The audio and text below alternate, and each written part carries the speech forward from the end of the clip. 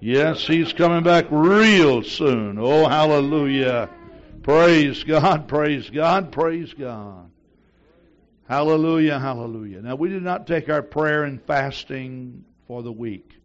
We will be praying for Brother and Sister DeMerchant, our missionaries in Manaus, Brazil. They're having a great revival down there, but they do need our prayers. So this is the missionary family that we'll be praying for. And then we want to pray for our junior camp and all of our campers who go. How many junior campers do we have that's going up to camp? All right, Chris is going, and Daniel is going. All right. Now, please understand, if you're over 12, you cannot go. So these boys are making a proclamation here. So if I signed your youth camp form, I will gladly withdraw my signature. So that is null and void at this time. So I will sign you one for junior camp, and we'll get you up there, you know. All right, somebody else raised their hand. I think Ricky Wells did. Did I see Ricky Wells raise his hand?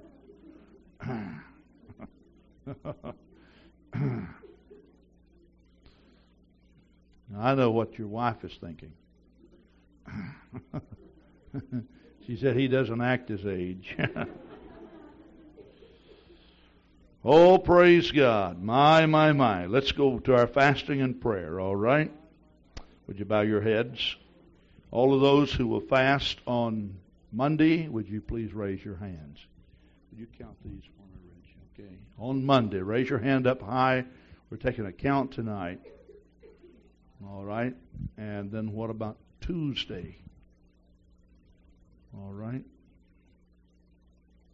Raise your hand up. Keep it up until we... Okay. Okay. And Wednesday.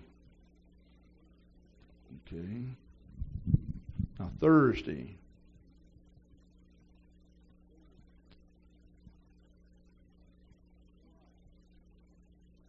All right. And Friday, would you raise your hand? Friday.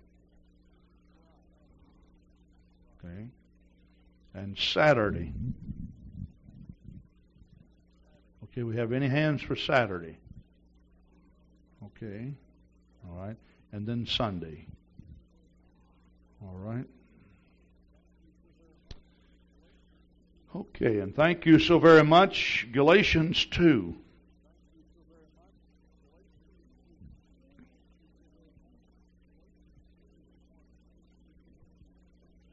I told you this morning I was going to preach on frustration. Now, this message tonight deals with the consequences of frustration. I'm not going to be doing a lot of dealing with how to overcome it. This would be more of a Bible study subject, and I may deal with this again Thursday night. I would like to take our Thursday night service, and I would like to talk about our altar services, and then, of course, do a little organizing. I think that we do need that. I want to see more people pray through than we've ever had in 1 year's time. We're off to the best start we've ever had. July, a lot of part of June, July is a pretty rough time for this, but because we just have people on the move all the time. But we will do this. Galatians 2:21, I do not frustrate the grace of God. For if righteousness came by the law, then Christ is dead in vain. All right, and you may be seated. This is a fairly simple message because I'm dealing more with the consequences of frustration. That is, the price that you pay. Most of you, no doubt, know what the word frustrate means. How many of you have been frustrated lately? I put the lately on it. All right, raise your hand again. Look at the hands.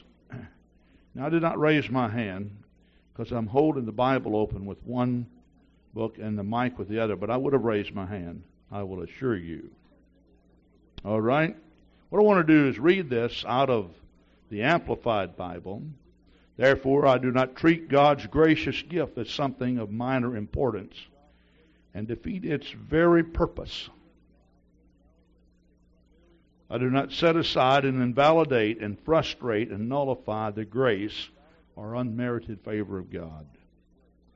For if justification or righteousness, acquittal from guilt comes through observing the ritual of the law, then Christ the Messiah died groundlessly and to no purpose, and it is in vain. His death was in vain. Now, what I want to do is, in this message, is just to get you to understand that there are things that God does, and He does those things entirely different from the way that man does them.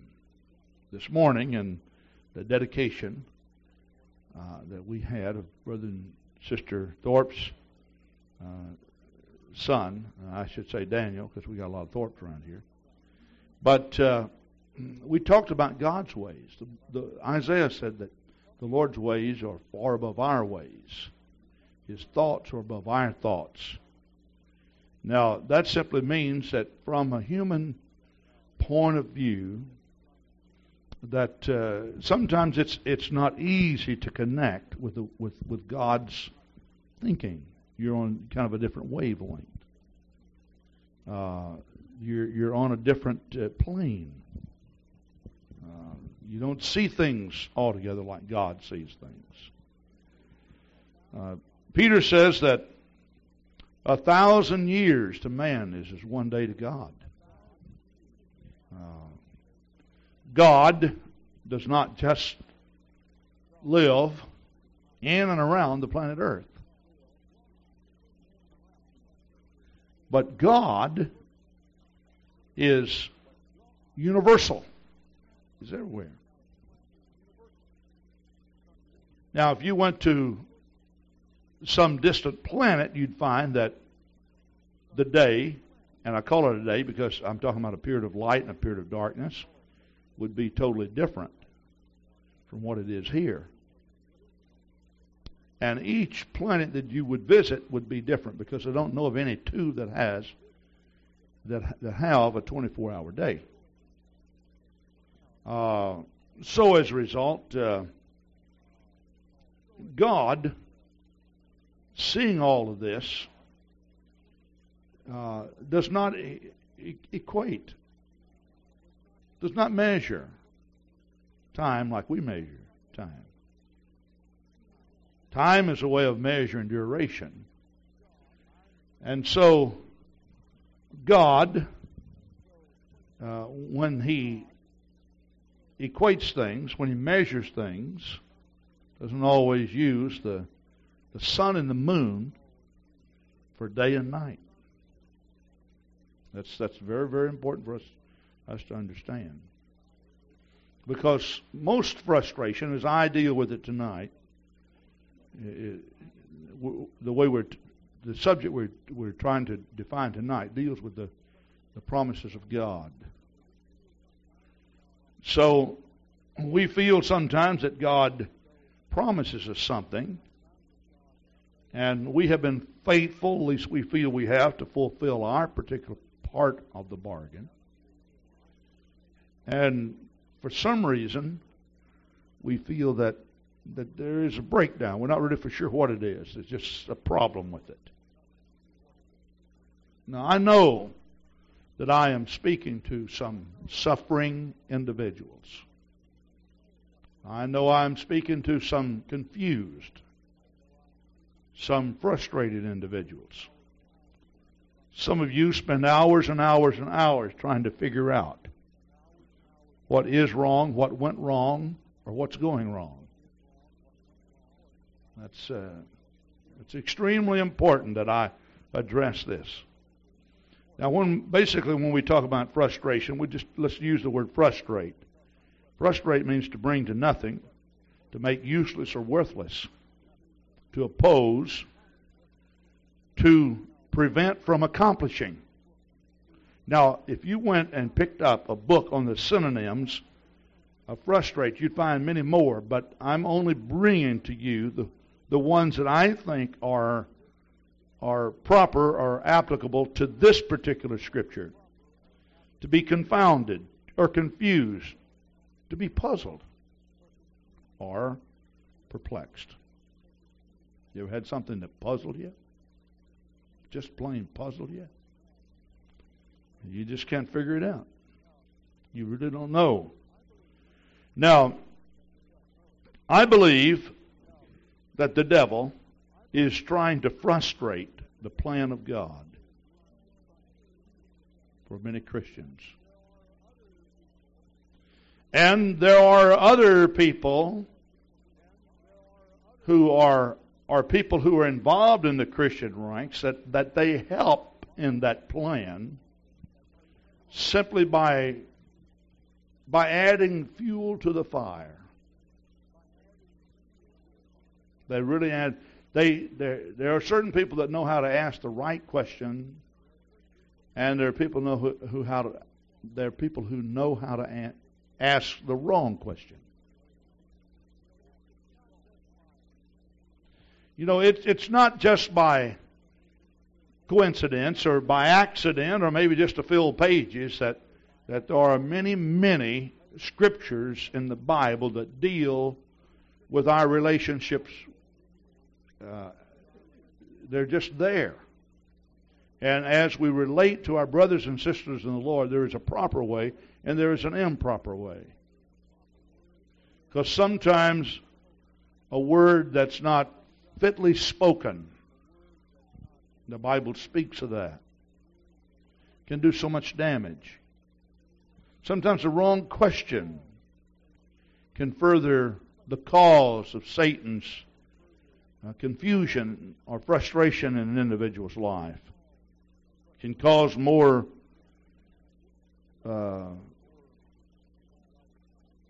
opposition to what God is trying to do. Now, I believe that what we need to do is kind of turn the tables and see if we can frustrate the devil and his plan.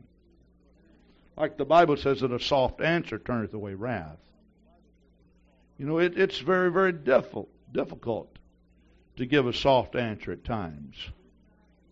You know, because it is difficult. It is extremely difficult. When Christians pray, they frustrate the devil's plan. They really do. If the devil has a plan to stop you from praying, it causes you to pray more, then his plan becomes frustrated. Now, I have maintained, I'll just throw this out. When we talked about that we would not talk too much about the cure, but the consequences, that the cure is pretty much spoken of in Galatians 3. Now, no doubt about it. Pardon me, not Galatians, Colossians rather. 3. Colossians 3, the Bible says, "Let the peace of God rule in your hearts, to the which also you're called in one body, and be ye thankful. Let the word of Christ dwell in you richly in all wisdom, teaching and admonishing one another in psalms and hymns and spiritual songs, singing with grace in your hearts unto the Lord. And whatsoever you do in word or deed, do all in the name of the Lord Jesus, giving thanks to God and the Father by Him." You know, what we do when we're here in the house of God is so important. How many times have you felt frustrated, confused, puzzled about something? You come in the house of God and we start singing and you start worshiping and you refocus. And it seems like that when you refocus, there is the defining of things. You can see things clearly. It's the putting things in order in your life. It's the reestablishing of priorities. It's placing proper emphasis. It's the juggling around, the moving around of things. You know yourself, one of the easiest ways in the world to become frustrated is just get your priorities confused. The devil will, there's no real good time for anybody to pray. Every now and then I'll talk with people about time management, and it always comes up. Now, this is a good time for me to pray. There is no good time for anybody to pray. You have to make time for prayer. There's no good time. But even when you have a time which you think is more convenient for you, or maybe I should say, you shouldn't use the word convenient, because if you choose the most convenient time for prayer, it's usually not the time that you ought to be praying. In other words, if you choose a convenient time to pray, it certainly won't be when you start your day off.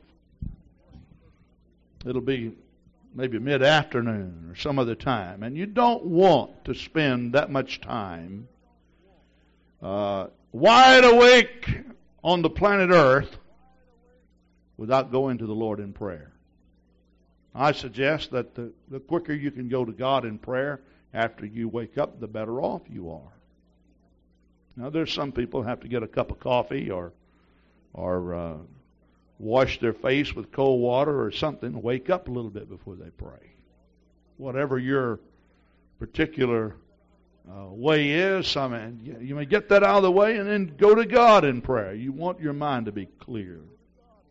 You want to be able to think. You don't want to be just yawning and nodding off to sleep while you're praying.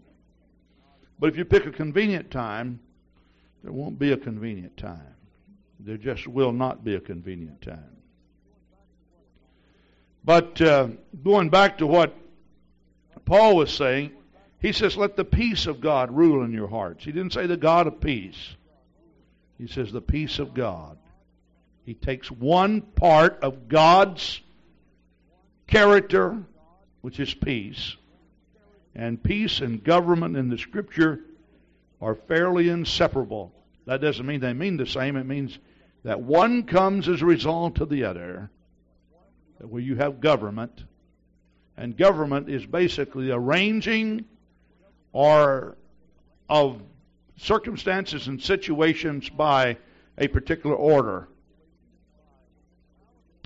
It can be just the mentality of an individual.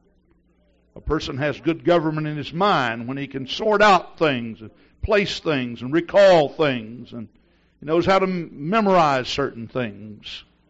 He's got good order. He's got good government in his brain. Walk in the office and see how things are stacked up, and see how things are placed, and you can go pick this up or that up. There's good order there.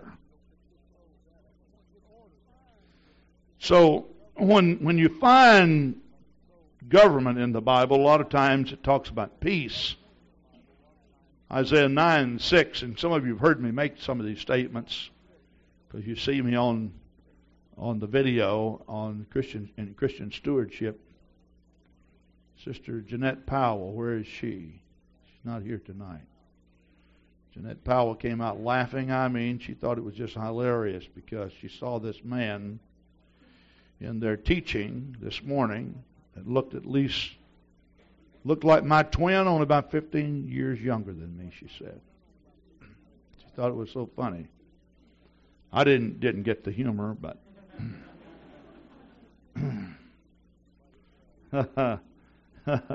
but I do a lot of teaching in there about priorities and about government. Isaiah 9:6, for unto us a child is born, and to us a son is given, and the government shall rest upon his shoulders. His name shall be called Wonderful Counselor, the Mighty God, the Everlasting Father, and the Prince of Peace.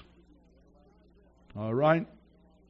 And then Isaiah 9:7, the Bible says, and of the increase of his government and peace there shall be no end. There shall be no end. When Paul talks to Timothy about civil leaders, he said, pray for the kings and the magistrates and the governors and so forth and so on. Why? So that you may live a peaceable life. In other words, pray that God will get someone in that can follow the right plan. Because if you get someone in that follows the plan of the devil. The devil, the thief, cometh not but to kill and steal and destroy. But Jesus came to give us life, and to give us life more abundantly. And some people can oppose God's plan and actually become pawns, putty, clay vessels in the hands of Satan to frustrate people and confuse people, to say the wrong thing at the wrong time, or however that goes. Just keep things all stirred up. Frustration's a lot like strife. In fact, they would work hand in hand. Strife is that little bitty something that gets between people that you can't really put your finger on. So you can't really deal with it, but you know it's there.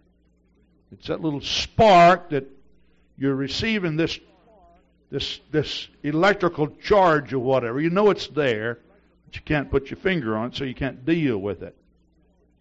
And this is the way frustration works. I remember one time that in a special service I was in, I was on the platform, and there must have been 20 ministers there, and I was the only one that had a Bible. Now, whoever was preaching, I don't recall who was preaching, he said, turn to the book of Nehemiah. And all of a sudden I drew a blank. Where's Nehemiah? You know, and what happened was that everybody said, well, Brother Grant has a Bible, we'll read with him. And here I'm trying to think, Nehemiah. Honestly, if somebody asked me then, is there a book in the Bible called Nehemiah? I said, probably, because the preacher asked us to turn there. But I just drew a blank. And I was trying to think, is that in the New Testament or Old Testament? Now, really. I just drew up, and all of a sudden I got frustrated. And so I just began to just turn through the Bible. All these preachers are looking at me, and I wanted to turn and say, would everybody quit staring at me? I really felt terrible. Do you know what happened? They all were just looking. I never did find it. I thought, man. And I know when they sat down, I was so embarrassed, I didn't know what to do. I know that when we all sat down, they thought, Brother Grant probably doesn't even know there's a book of Nehemiah.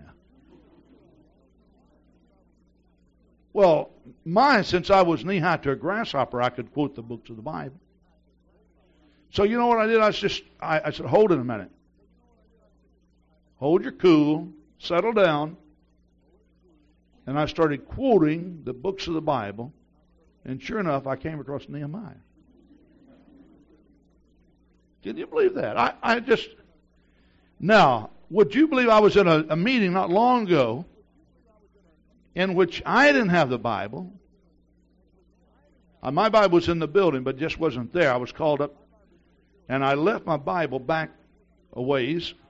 And would you believe 2 or 3 other preachers and another preacher, and the minister said, turn, and this preacher could not find it in his Bible. I felt so sorry for him. I wouldn't even look. I just sat there just like I wasn't interested in looking anyway. Because he just got frustrated. He said, I know this man knows. He just couldn't find it. Just couldn't find it. Just couldn't find it. If you'd always think to just hold your cool, and even looking around and saying, now Nehemiah, where is that? That would have been better than me, because I never did find it. I was flipping back and forth, and yeah, probably then if I'd have run across it, I wouldn't have seen it. I was just that confused. Just that confused. So, if we can maintain order, good order, in our mind, in our actions, this is basically how to overcome frustration. But we do this a lot by letting the Word of God dwell in us and give us wisdom, by teaching and admonishing one another in songs and hymns and spiritual songs. There's nothing that I know of that can settle me down faster than a good hymn. Now, it works better when somebody else is singing it. You know, every now and then I will sing one. It helps me, but every now and then I'll just get a little bit, I don't just confused in my mind, puzzled about something. It seems like everything kind of jumps out of its place. Like walking in my office and opening the files and just dumping them all out on the floor. Then I'm supposed to find something. Every now and then I counsel with someone. Or pray at the hospital, or something presents itself that's a little bit different. I can get in the car and start worshiping the Lord. I can put in a tape, someone singing. Now I tell you what, I don't care what people say, the old songs are the best to bring order to the mind. I'm serious with you. Now, a lot of let me just point out some concerns. We don't use the hymnals. We need pews. We have some books passed out. We don't use the hymnals quite enough. What's going to happen? Some of you are going to grow up and you'll not even know there is a hymnal. Somebody say something about a hymn book, and you say, "What's that?" You may say, "Well, Brother Grant, you want to hold fast to your tradition." Yes, if that tradition enhances a relationship with God. And I think some of the old songs do indeed enhance our relationship with God. See, some of the new courses, and I like fast songs, and no doubt about it. I like to sing fast songs. This one, I'm responsible for a lot of things here, that sometimes I complain about later on. Like, whose side are you leaning on? Everybody just loves that, except Eileen Manley. She told me the other night, she said, "I hate that song." You like it? Yes, Brother Manley likes it too. But I think, if you go back and look in the hymn book and you pick out some of the old songs and you go to some resources and find out what caused some of those songs to come about. Some of the deep moments of prayer and meditation where people were frustrated. Did you know that some of those songs came out of some very severe moments of frustration where people were totally disoriented and confused? And God gave them a song. I think this is the reason why that some of those songs do they're like medicine to the soul. They do something. Whereas, a lot of the courses and such are written by individuals that some of them don't even go to church regularly. And this is the reason why, truthfully, and this is no fault of the song. I'm just pointing out something. It's more of a fault of the person that's singing it. This is the reason why that sometimes people can jump all over the place and then leave the church and just act like the devil, act like they don't even know God. Well, you can't blame the songwriter for that, except that some of the songs do not genuinely enhance a relationship with God. But if you pick up the hymn book and you look through there, almost every hymn in that book, you will find that when you check the historical account, that those came out of some deep, intimate relationship with God. Some deep, intimate relationship with God. And usually the person wrote the hymn because they were very puzzled or perplexed, and they had to depend on God. They couldn't depend on their own understanding. They were frustrated. So I think the Bible is telling us in essence, that, some things we want to make it very difficult, but it's really not that difficult if you know the source of your strength, if you know where to go, if you know what to do.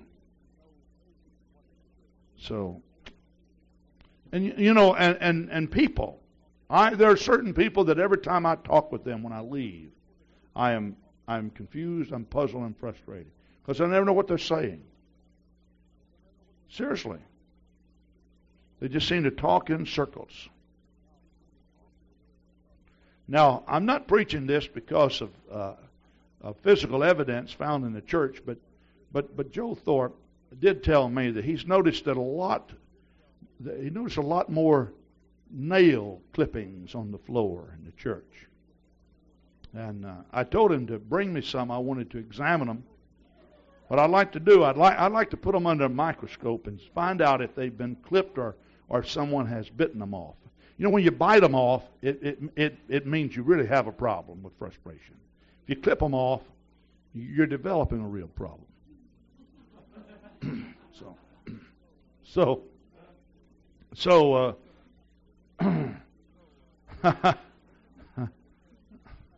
But there are certain people that I can talk to, and I want to just bite my nails. I want to clip my nails. Seriously. And there are other people that you can talk with them. And now, Brother Urshan is a real master at just making you feel comfortable. Now, he can be real plain and frank with you, but he's so soft-spoken, I always have to ask him, what did you say? We go to a restaurant or something. He never gets in a hurry. If you're walking with him someplace, if you got 6 blocks to go at a general conference, he just walks along like. Well, you got to understand that wherever he's going, he's usually in charge, and they won't start without him. So you don't have to worry. He doesn't have to worry about it. But that's just the way he does. He'll just walk along, and we go in a restaurant and we'll sit down, and he has a way of making you feel real important. He'll say, "Brother Grant, it's really good to be with you. I was looking forward to this." I'm thinking about why would he look forward to being with me? That's just the way he is, though. And so he'll say something. I say, "I'm sorry, I didn't hear you." And so he'll turn and look at you. He won't increase the tone of his voice.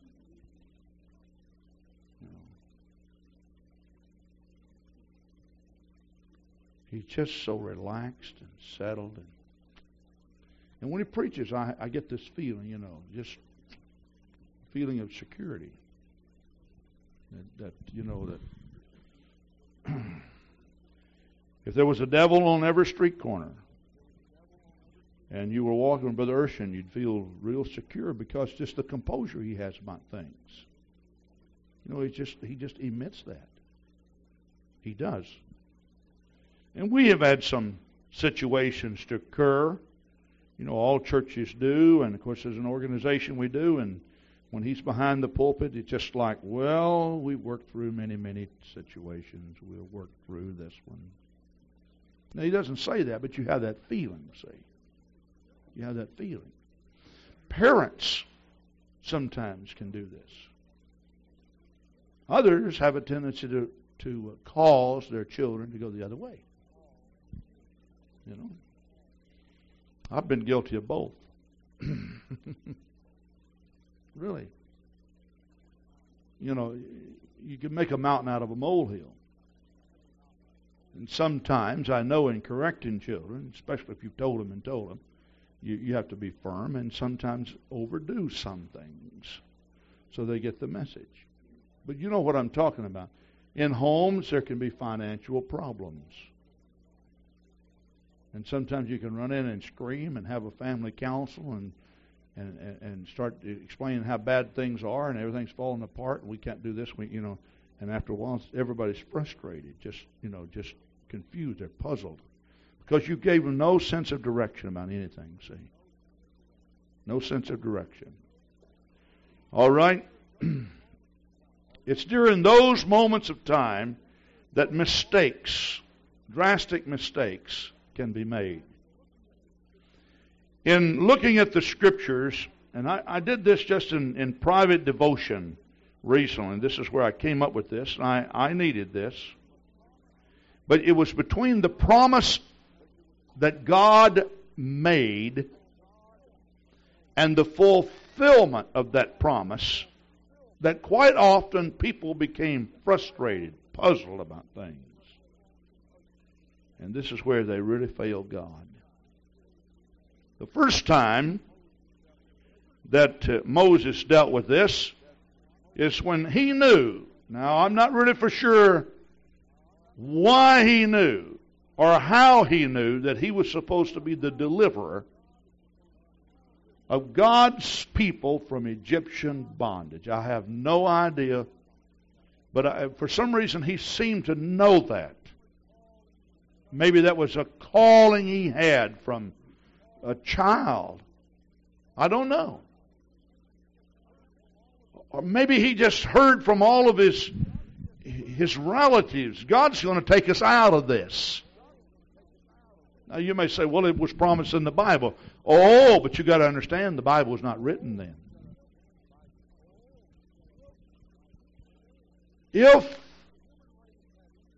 If the human race had any of the Word of God at that time, it was probably only one book, and it was the book of Job, and probably was not accessible to too many people. So here's a man that we don't, but somehow he felt in his heart that he was supposed to do this. And so one day he saw an Egyptian beating an Israelite. And he knew that in his own heart he knew that this was wrong and felt that he was to be the deliverer. Instead of letting God work this thing out, he took the matter in his own hands and rose up and killed the Egyptian. Now, what happened was, the Bible says that he took and he buried the man. In other words, he committed a crime. He said, I'm going to bury this man. Well, not only did the Israelites know about this, but also the Egyptians found out about it. Now, here's a man that probably felt, well, this is the time for me then to deliver Israel. But it was not that time that for that to take place.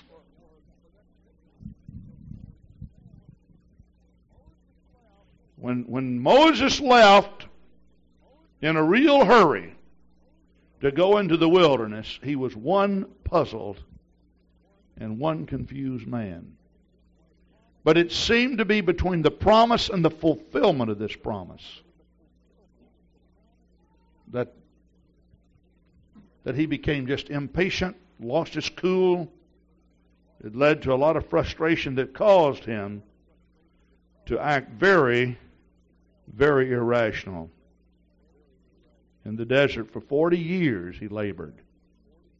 No doubt still feeling that he was to be the deliverer.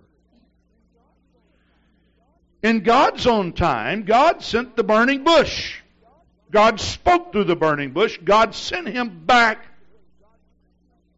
to Pharaoh, sent him back into Egypt, and it was here in God's time that the people of Israel were delivered. But God wasn't going to do it just because Moses felt that it ought to be done right then.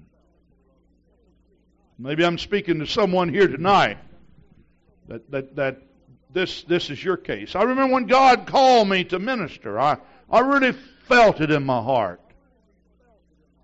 And so I started preaching. I became very frustrated because, you see, I wanted to advance from a novice who'd only preached once or twice to a full-time evangelist on the road, traveling all over the USA, preaching in big coliseums. And at one time, I figured out that God wanted to save the entire human race by my voice, my mouth.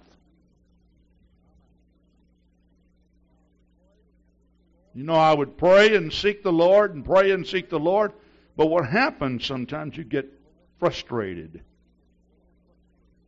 And I knew I tell you what, I'd study. I got a message every night. If anybody asked me to preach, when I walked in the church, I had a message. And I'd sit back and I'd say, I know that God wants me to preach tonight. Oh, it may have been a special announced rally or something. We had an out-of-state speaker, but I knew that something was going to happen because God had given me the message for the night. Well, after the man had preached and I was brokenhearted and repented over my arrogancy and said, you know, you can be arrogant like that and nobody ever knows your thoughts, but you follow what I'm saying? I just knew I would pray and seek the Lord, and then I'd back up and here I'd go again. Here I'd go again. But between the promise, which was the calling, and the fulfillment of that, I got very frustrated. And I know I deal with a lot of young men and women. They really get frustrated. So my, if I don't go do this right now, there won't be enough time left. You don't question God's wisdom, do you? Are you submitting to God? Are you in God's hands? Are you letting God work out these things for you? But God promised, but between the promise and the fulfillment. Moses made another terrible mistake. It was in a moment of frustration. When Moses took his staff and smote the rock. Now, if I understand my Bible correctly, Moses was to take his staff and he was to smite the rock one time and only one time. Because that rock that followed them was Christ Jesus, and water was to flow out of this. But the reason why that he was to smite it one time and only one time, because that it was indeed a shadow of the Lord Jesus Christ, who was smitten one time and only once for the sins of the whole world. After that, he was to simply go up and speak to the rock. And that's our approach to the Lord today. We just simply make an appeal. We simply go up and speak to the rock. Lord, I have a need. I need a fulfillment of something. I have a desire. And we simply speak to that rock. And that's the way it happens. But in a moment of frustration, guess what he did? He took and smote the rock with the staff, and God saw this and prohibited this man from going into the promised land. Moses went to the top of Mount Nebo and looked over in the promised land. God let him see it, but would not let him go inside of the promised land. You can see then how frustration can be so very fatal. It can be very fatal. It can cause you to do some very dishonorable things.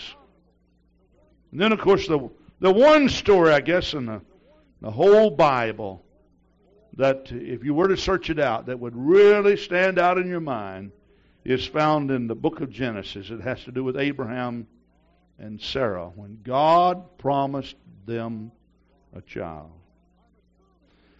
I'm assuming when God promised them a child that Abraham, the Bible says that he was 86 years old.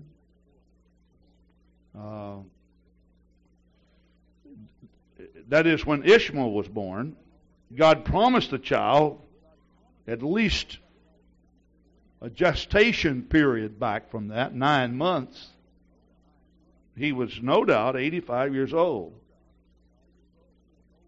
He was 10 years older than his wife, which would put Sarah at that time at 75 years of age. But see, here's the problem. When you're 75, I'm assuming that you realize you're not getting any younger.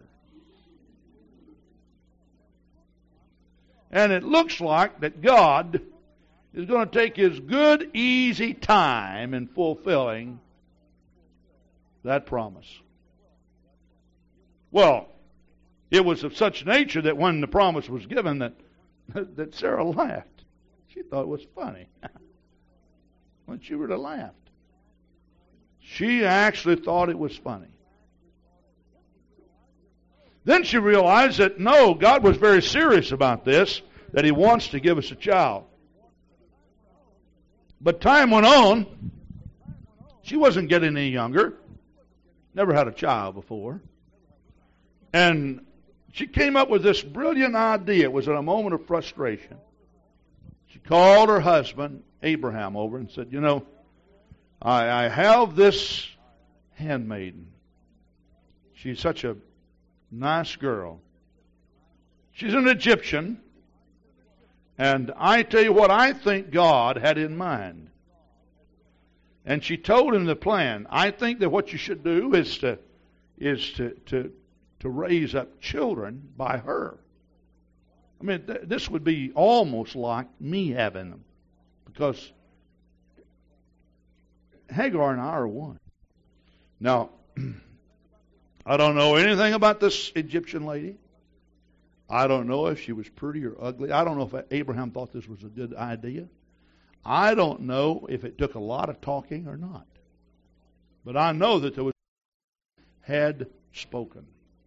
And it seems like, now when I talk about frustration as it relates to my subject tonight, it's in that time in which you understand the promise, but yet the promise has not been fulfilled, that this type of situation happens because you want to hurry God along. You want to push God along. You want to make it happen.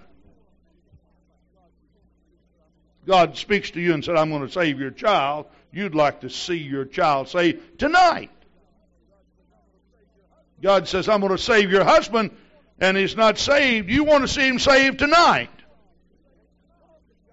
And it's because that God gives you that promise, and you don't keep things in order in your life, and you're not constantly depending on God, that it's easy for you then to just go in and I mean, you've got a few scriptures under your belt, and you think God's going to save him, so I'm going to really lay into this man.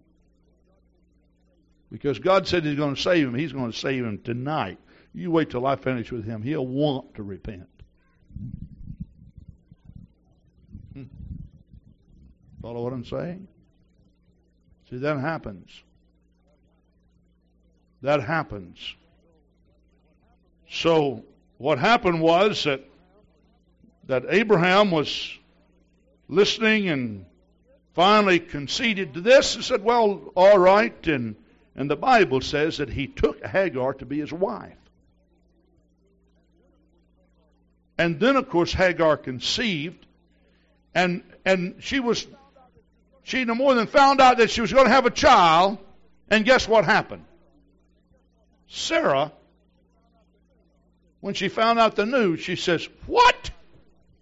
What was her idea to start with?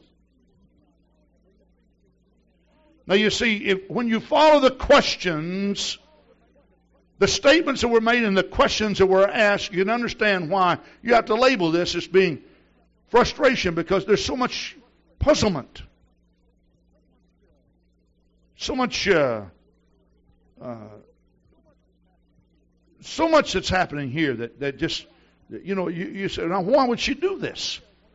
It was her idea, and whenever she found out that Hagar was with child, she said, what?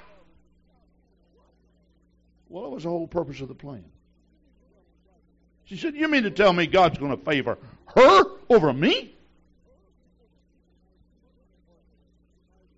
Well, now if she hadn't been frustrated, this is what she would have no doubt said.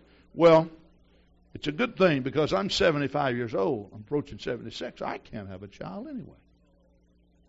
No, that's not what happened.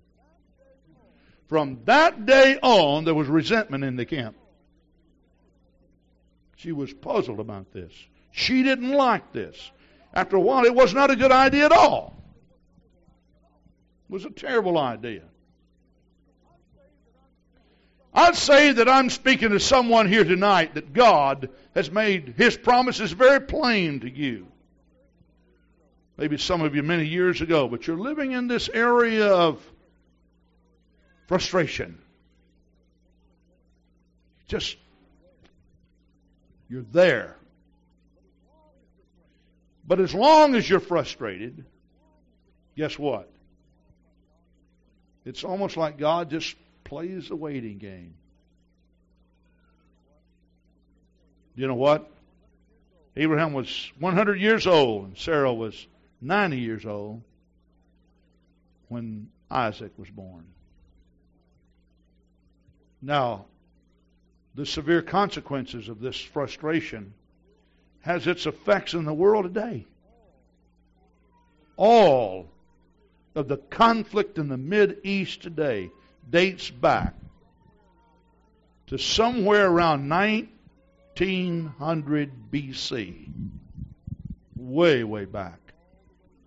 It goes all the way back to that particular date.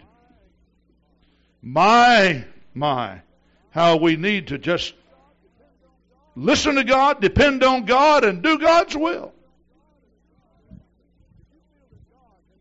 If you feel that God has promised you something,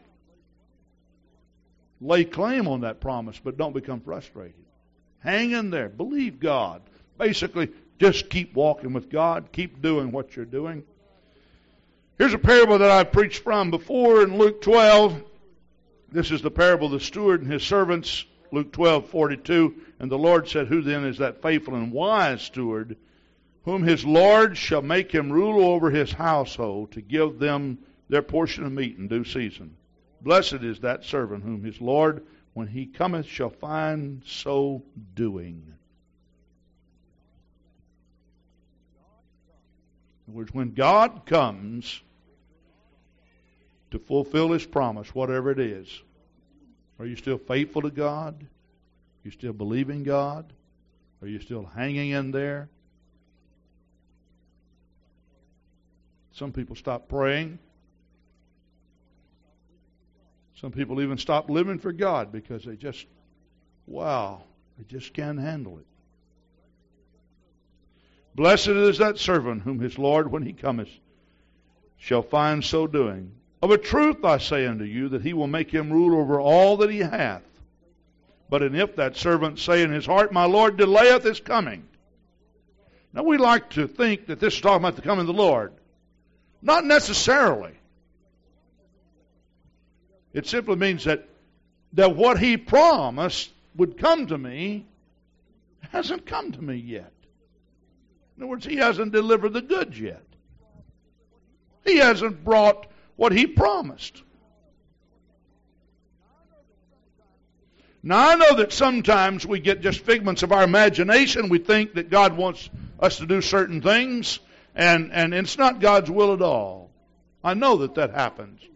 But you don't know the people that I've talked through my life that have told me. When I first started walking with God, I knew God wanted me to do this, that, and the other. But after a while, I just determined, well, it really wasn't that way. And when you talk with them, you find that they went through a period of frustration. They got confused about the doctrine. They got confused about lifestyle. They got confused about how much prayer was required, how much prayer wasn't required. After a while, they just lived in this area of puzzlement and frustration. They didn't really know. The problem is they never came to themselves, never found themselves. Some exist in the body of Christ today, and I'm sorry to say some do not. They don't.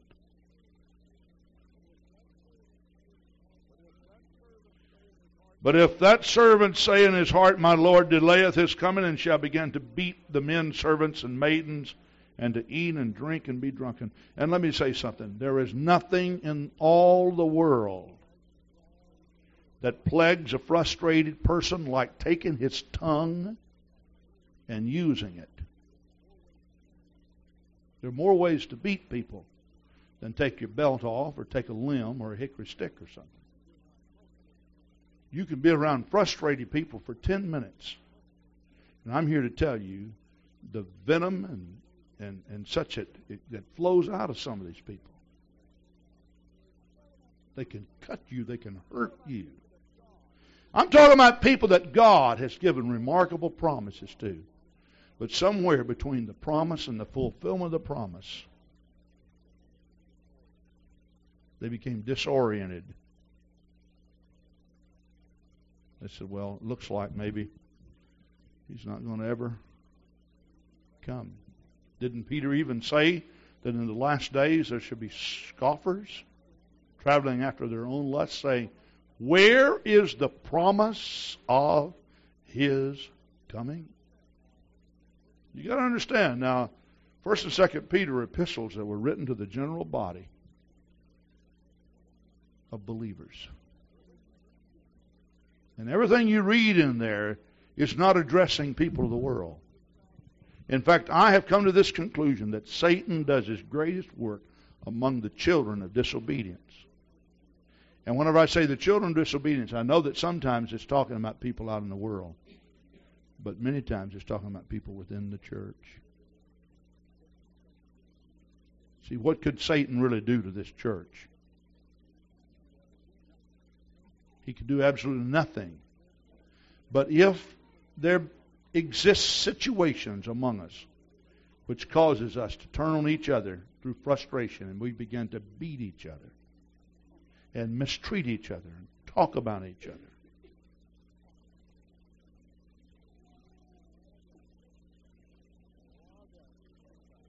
and a lot of that is coming about simply because some people know in their heart that God wants to use them, but they're just not patient enough to wait until He delivers the gift to them. I know I'm speaking to some ministers here. We have ministers who have license. We have some who will be getting license. We have some men who are genuinely called of the Lord. It is so easy while you're maturing to become frustrated. Want to move out ahead of God. Remember the horrible mistake of Moses having to spend 40 years in the wilderness, isolated, not around the people that he loved and desired. It happened as a result of frustration. You see an aged man now. This man is 120 years of age. He barely can make it to the top of Mount Nebo. But one thing that God did, and I want you to hear me, God allowed this man to have good eyesight until he died. I guess you could say, along with the blessing also came the curse. What do you mean? I think if I'd have been Moses and I was standing on that top of the mountain, knowing that out of frustration I smote the rock twice, I would rather not be able to see what that man saw. But he had good eyes until he died, and he saw what could have been his. But it wasn't his. And I'm wondering tonight, what could be yours already if maybe you had not have been so frustrated somewhere and thwarted, altered that plan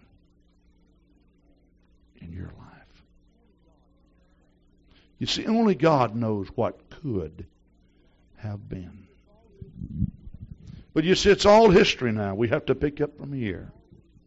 And we have to go from here. I want to encourage you, stand on the promises of God. I've never, in all the years that I've been preaching, felt so definite in Florida this past week to come back and talk to you precious people about this. I've talked to some of you. Some young men of this congregation I've talked. Did you know that God has a genuine divine calling for some young men of this congregation? Some of you, if you are faithful to God, there is an anointing that's going to rest upon you. You know, when I was just down in Florida, and man, I had no telling it. The people came up and said, "Oh, Brother Crowder, he was in our church, DeLand. My, did he, 9 people receive the Holy Ghost. Most we've had in a long time." Of course, I had to brag him up, you know. And we have others. Brother Keith Manley's now down in Vincennes, Indiana, preaching. He closes out tonight in a revival. Now, I want to say this. I want to be as productive as I possibly can. I want to do everything I can for God. But I hope that every young man and every young lady that sits under the sound of my voice tonight that's called of God, that in your lifetime you'll be able to do a whole lot more than Pastor Grant. And you'll be a lot more successful than Pastor Grant ever was. I wish that for you. Rich Thomas feels a real call of God. Rich and I are not far apart in age. I've been preaching many, many years. He hasn't started pastoring yet.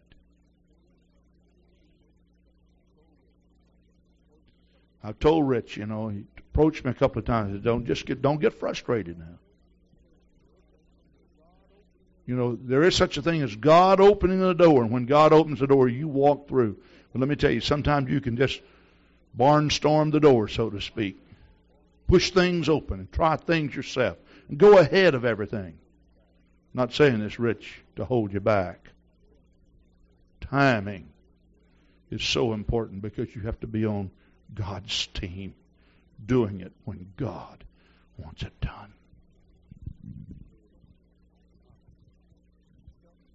My, I'm telling you, I feel something powerful in this place. Mashanda Fisher's pastor, Brother Lister, came up and asked about Mashanda. Most of you don't know this. Mashanda was married to one of our pastors that failed God. Most of you don't know that. And this woman has labored and labored and labored. She was used mightily of God as a pastor's wife. And he asked, I said, listen, the favor of God's resting upon this lady. What's she doing in your church? I said, she's one of the saints of our church.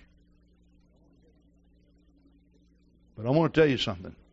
This lady is going to be mightily used of God if she does not frustrate the grace of God.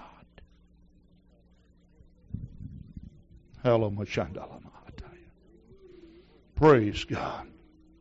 Praise God. Praise God.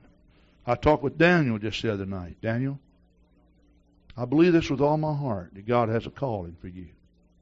The first time I saw this boy, I said, there's something different about Daniel. I told him, I said, Daniel, don't frustrate the grace of God. In God's time, walk through the open door and see the blessings of God upon your life.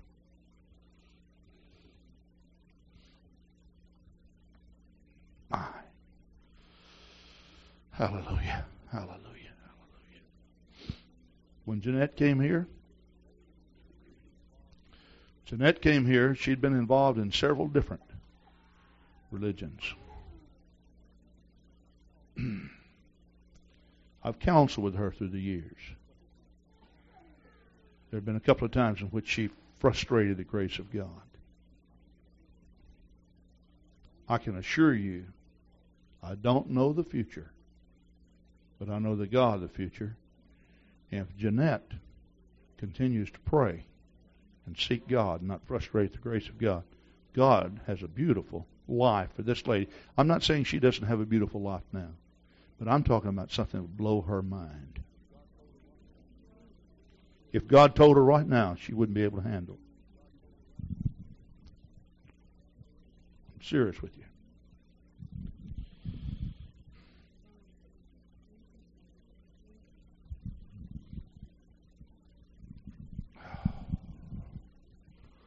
I feel something beautiful in this place. Something beautiful. Oh. And yet I know that I am also speaking to some who are living outside of the promises of God, because God's promises have become null and void because of your frustration of the grace of God. It's almost like God just withdrew His hand. He's going to let you be status quo the rest of your life. Because you won't back up and redo some things and rededicate and let God come through mightily. You won't do that. But I make an appeal to you tonight. Whatever you have to do, back up, retract, whatever you have to do. Make it right and recommit and stay committed and stop frustrating the grace of God and see what God will do with you. Oh, hallelujah. Let's lift our hands right now. Oh, God. My.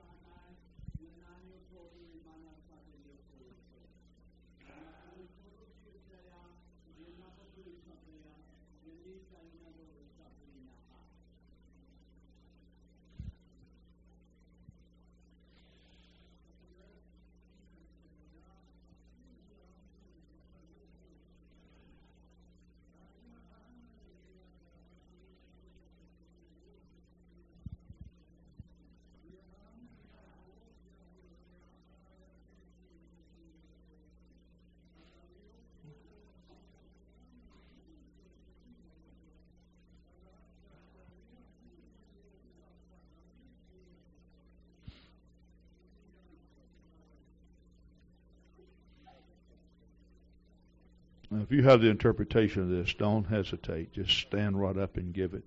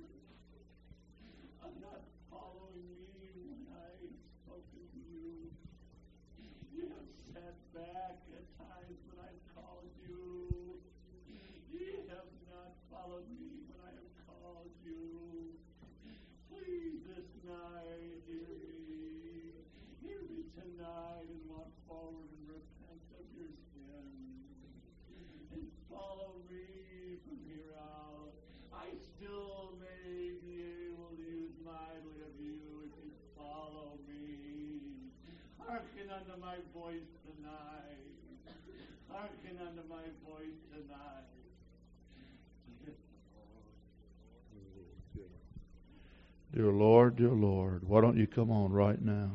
Come on. Let's come on and dedicate our lives to the Lord, would you? Oh, God of heaven. Oh, God. If you're a guest of ours and you'd like to come and pray, come on and pray with us. If you're not filled with the Holy Ghost, come on down tonight and give your heart to the Lord. Come on right now. Would you do that? Oh,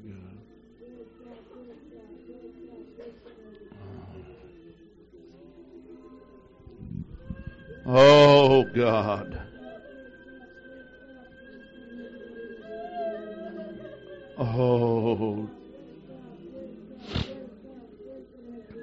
my Savior, my Savior, my Savior. That's it. Come on, all over the building, come.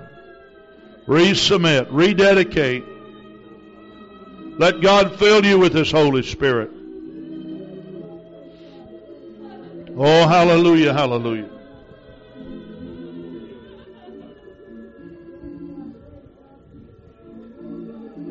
My Jesus, my Jesus, my Jesus, my Jesus, my Jesus, Lord. I love you, God. I worship you, God. I praise you, God. I praise you, God. I praise you, God. Heavenly Father, Heavenly Father, God of heaven, you're great and wonderful. You're mighty and true. That's it. Come on and give your heart to the Lord. Don't frustrate His grace.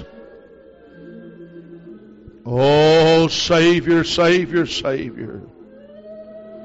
We need God. We need God. We need God. We need God. We need God. Search me. Oh, yes. Yes, yes, yes. And know My.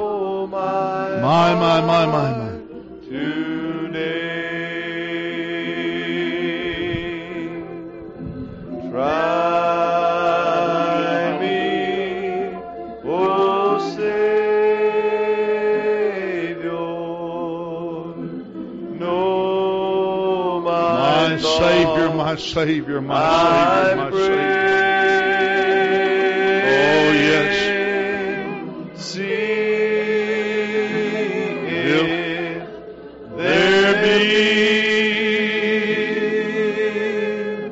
Some wicked way in me,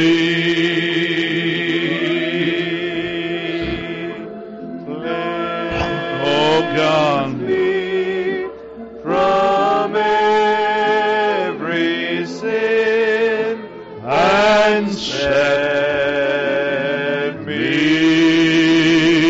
free.